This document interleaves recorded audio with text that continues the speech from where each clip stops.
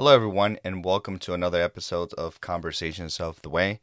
My name is Carlos, and today we're going to talk about a topic that everybody hits on once in a while, and it's an interesting one, and sometimes a controversial one, right? And it's the question, are we in the last days? Now, I'm not sure why exactly it's so controversial, but it could be that people don't want to face that possibility out of fear. Maybe because if someone says yes, then it may appear that he or she is acting like a prophet. There have been many so-called prophets that have given like hard dates for the end of the world or the return of the Messiah. But I'm actually not talking about that last day. I'm talking about the last days, plural. Now, this can be subjective. What are the last days? Are the last days 1,000 years or 100 days? And honestly, I don't have an answer for that. But let us say that you're watching an American football game and you just started watching the fourth quarter. You know it's the fourth quarter. But the TV is not showing you how much time you have left in the fourth quarter. It could be that they are in minute 12 or minute 2 of the game. You don't know 100%, but depending on certain factors like play calls or timeouts, you can discern how close it is to the end of the game. And in these conversations, we're not going to try to figure out where we at in the last days. We're going to discuss if we are in the last days. And we're going to do this by focusing on 2 Timothy chapter 3. Let us start by reading verses 1 through 5. But understand this, that in the last days there will come times of difficulty. For people will be lovers of self, lovers of money, proud, arrogant, abusive, disobedient to their parents, ungrateful, unholy, heartless, unappeasable, slanderous, without self-control, brutal, not loving God, treacherous, reckless, swollen with conceit, lovers of pleasure rather than lovers of God, having the appearance of godliness, but denying its power. Avoid such people. End quote. Other versions of the Bible use words like blasphemers, thankless, unloving, unforgiving, fierce, haters of good, and puffed up. These are very strong words to describe the opposite of what we should be. I can clearly see all these attributes in today's society. Can you? If you can't, you should worry because this may be you. And don't think that I'm not looking at myself as well. These words represented me at some point in my life, and now the Father is working in me to remove these things from my life. It is hard to look in the mirror and accept that I was once like this or that I'm this way now. We all should be looking to have Him refine us. We should be wanting to have the fruit of the Spirit. The fruit of the Spirit has its own attributes, but they are the opposites of the attributes we just mentioned. Galatians chapter 5, verses 16 through 26 state, "But I say, walk by the Spirit, and you will not gratify the desires of the flesh. For the desires of the flesh are against the Spirit, and the desires of the Spirit are against the flesh. For these are opposed to each other, to keep you from doing the things you want to do. But if you are led by the Spirit, you are not under the law. Now the works of the flesh are evident: sexual immorality, impurity, sensuality, idolatry, sorcery, enmity, strife, jealousy, fits of anger, rivalry, dissensions, divisions, envy, drunkenness, orgies, and things like these. I warn you, as I warned you before, that those who do such things will not inherit the kingdom of God. But the fruit of the Spirit is love, joy, peace, patience, kindness, goodness, faithfulness, gentleness, self-control. Against such things there is no law. And those who belong to Christ Jesus have crucified the flesh with its passions and desires. If we live by the Spirit, let us also keep in step with the Spirit. Let us not become conceited, provoking one another, envying one another." End quote. As we can see, there are complete opposites between them. One thing that caught my attention was the first verse from 2 Timothy chapter 3. It stated that there will come times of difficulty. And the reason why is because people are acting with unrighteousness. It is because we do not love God or our neighbor. No surprise there, right? Common sense will tell you that if people act this way, eventually bad things are going to happen. But also, God said this. If we go all the way back to the scriptures in the book of Deuteronomy, chapter 28, you can read this yourself. But long story short, right after God gave numerous amounts of instructions on how to live a righteous life, He said that if we hold fast to them and do them, blessings will come into our lives. But if we don't, curses will come. I'll read a few verses and let us see if this resonates to today's world.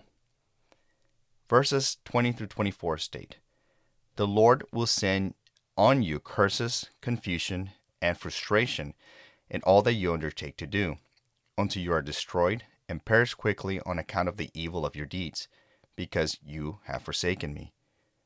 The Lord will make the pestilence stick to you until He has consumed you off the land that you are entering to take possession of it. The Lord will strike you with wasting disease and with fever, inflammation and fiery heat, and with drought and with blight and with mildew. They shall pursue you until you perish. And the heavens over your head shall be bronze, and the earth under you shall be like iron. The Lord will make the rain of your land powder. From heaven dust shall come down until you are destroyed." End quote. Some of that stated seems relatable to these times. Let us repent and stay in prayer that the other ones do not come to pass. Now, yes, I understand that we can relate this to other periods of times, but I don't believe this should take away with what we're dealing with right now. Out of the attributes that we see in the last days, which ones stuck out to you? I'll tell you two that did to me. The lovers of self and disobedient to parents. The lovers of self stuck out to me from a video I saw that, if I remember right, was talking about the last days. The author related lovers of self to social media and selfies. People spend a considerable amount of time ensuring that these selfies are just right. The lighting must be just right, among other things.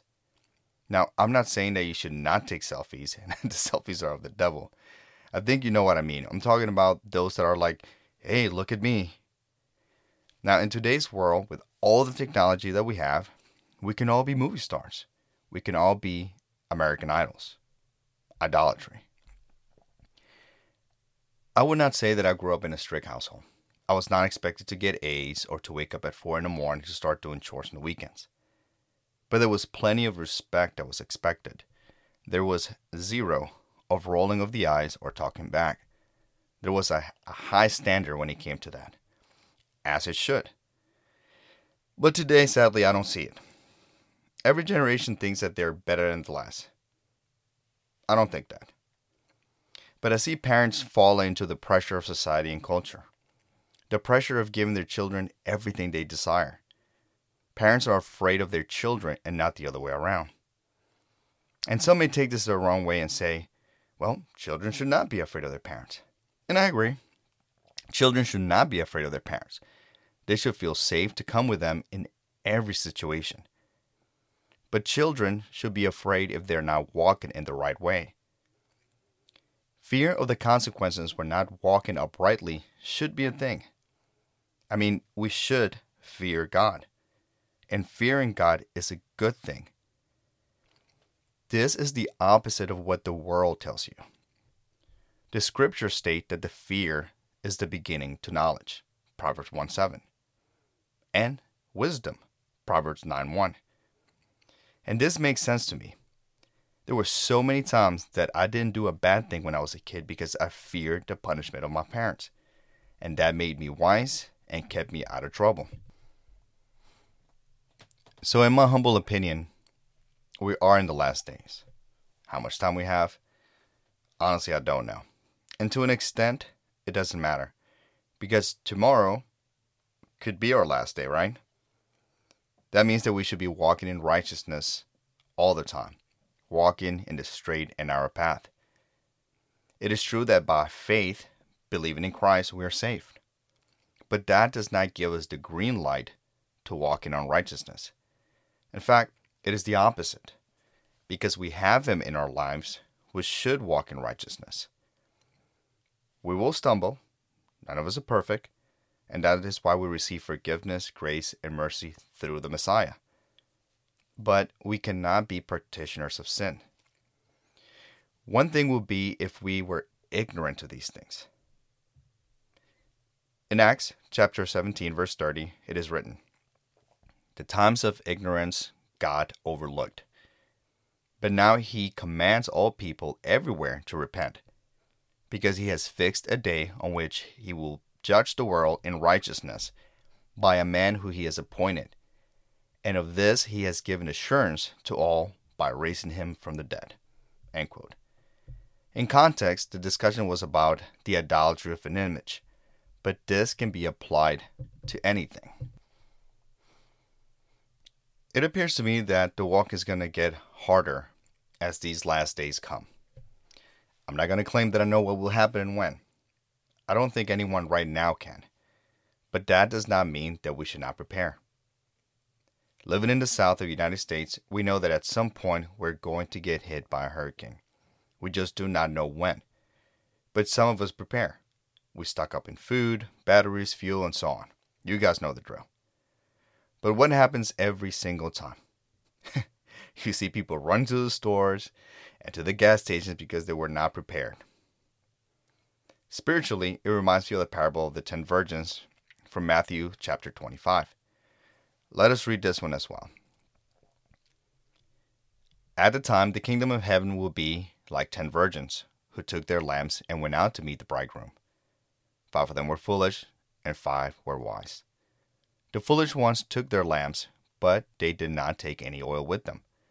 The wise ones, however, took oil in jars along with their lamps. The bridegroom was a long time in coming, and they all became drowsy and fell asleep.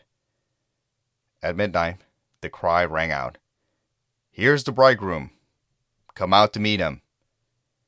Then all the virgins woke up and trimmed their lamps. The foolish ones said to the wise, 'Give us some of your oil, our lamps are going out.'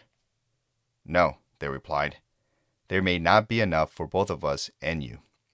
Instead, go to those who sell oil and buy some for yourselves.' But while they were on their way to buy the oil, the bridegroom arrived. The virgins who were ready went in with him to the wedding banquet, and the door was shut. Later, the others also came. 'Lord, Lord,' they said, 'open the door for us.' But he replied, 'Truly I tell you, I do not know you. Therefore keep watch, because you do not know the day or the hour.'" Ecclesiastes chapter 1, verse 9 states, "What has been will be again. What has been done will be done again. There is nothing new under the sun." End quote. So we should take some of that same advice that Paul gives to Timothy in chapter 3, verses 12 through 15. In fact, everyone who wants to live a godly life in Christ Jesus will be persecuted, while evildoers and impostors will go from bad to worse, deceiving and being deceived. But as of you, continue in what you have learned and have become convinced of, because you know those whom you have learned, and how from infancy you have known the Holy Scriptures, which are able to make you wise for salvation through the faith in Christ Jesus." End quote. Paul warns Timothy of a deception that is to come. But as we read further in chapter 4, we read that these people want to be deceived because they want to go after their own passion. Paul emphasizes to stick to the word because he knows that it is truth, and he knows those who have learned it. This is especially important. We must be careful who we entrust our faith to. Not everyone on TV with a suit and a smile is speaking the truth. They may think so, and they are just deceiving themselves and in return deceiving others. So how do you know who is speaking the truth? It is simple. You need to read the scriptures yourself. That way, you will know if anyone is trying to deceive you, whether consciously or subconsciously. Final thoughts. It is true, as the scriptures state, that no one knows the date or time. But the scriptures gives us enough information to let us know that we are in the fourth quarter. It tells us how to prepare for when that time comes. It equips us with wisdom, knowledge, and understanding to discern these things. Let us not be caught with our pants down. Let us not be like the foolish virgins. Let's have our oil lamp full of His truth and not give it away to those who are not willing to wait for the Messiah. Paul says it beautifully in chapter 4, verses 5 through 8. But you, keep your head in all situations. Endure hardship. Do the work of an evangelist. Discharge all the duties of your ministry. For I am already being poured out like a drink offering, and the time for my departure is near. I have fought the good fight. I have finished the race. I have kept the faith. Now there is in store for me the crown of righteousness, which the Lord, the righteous judge, will award to me on that day. And not only to me, but also to all who have longed for His appearing.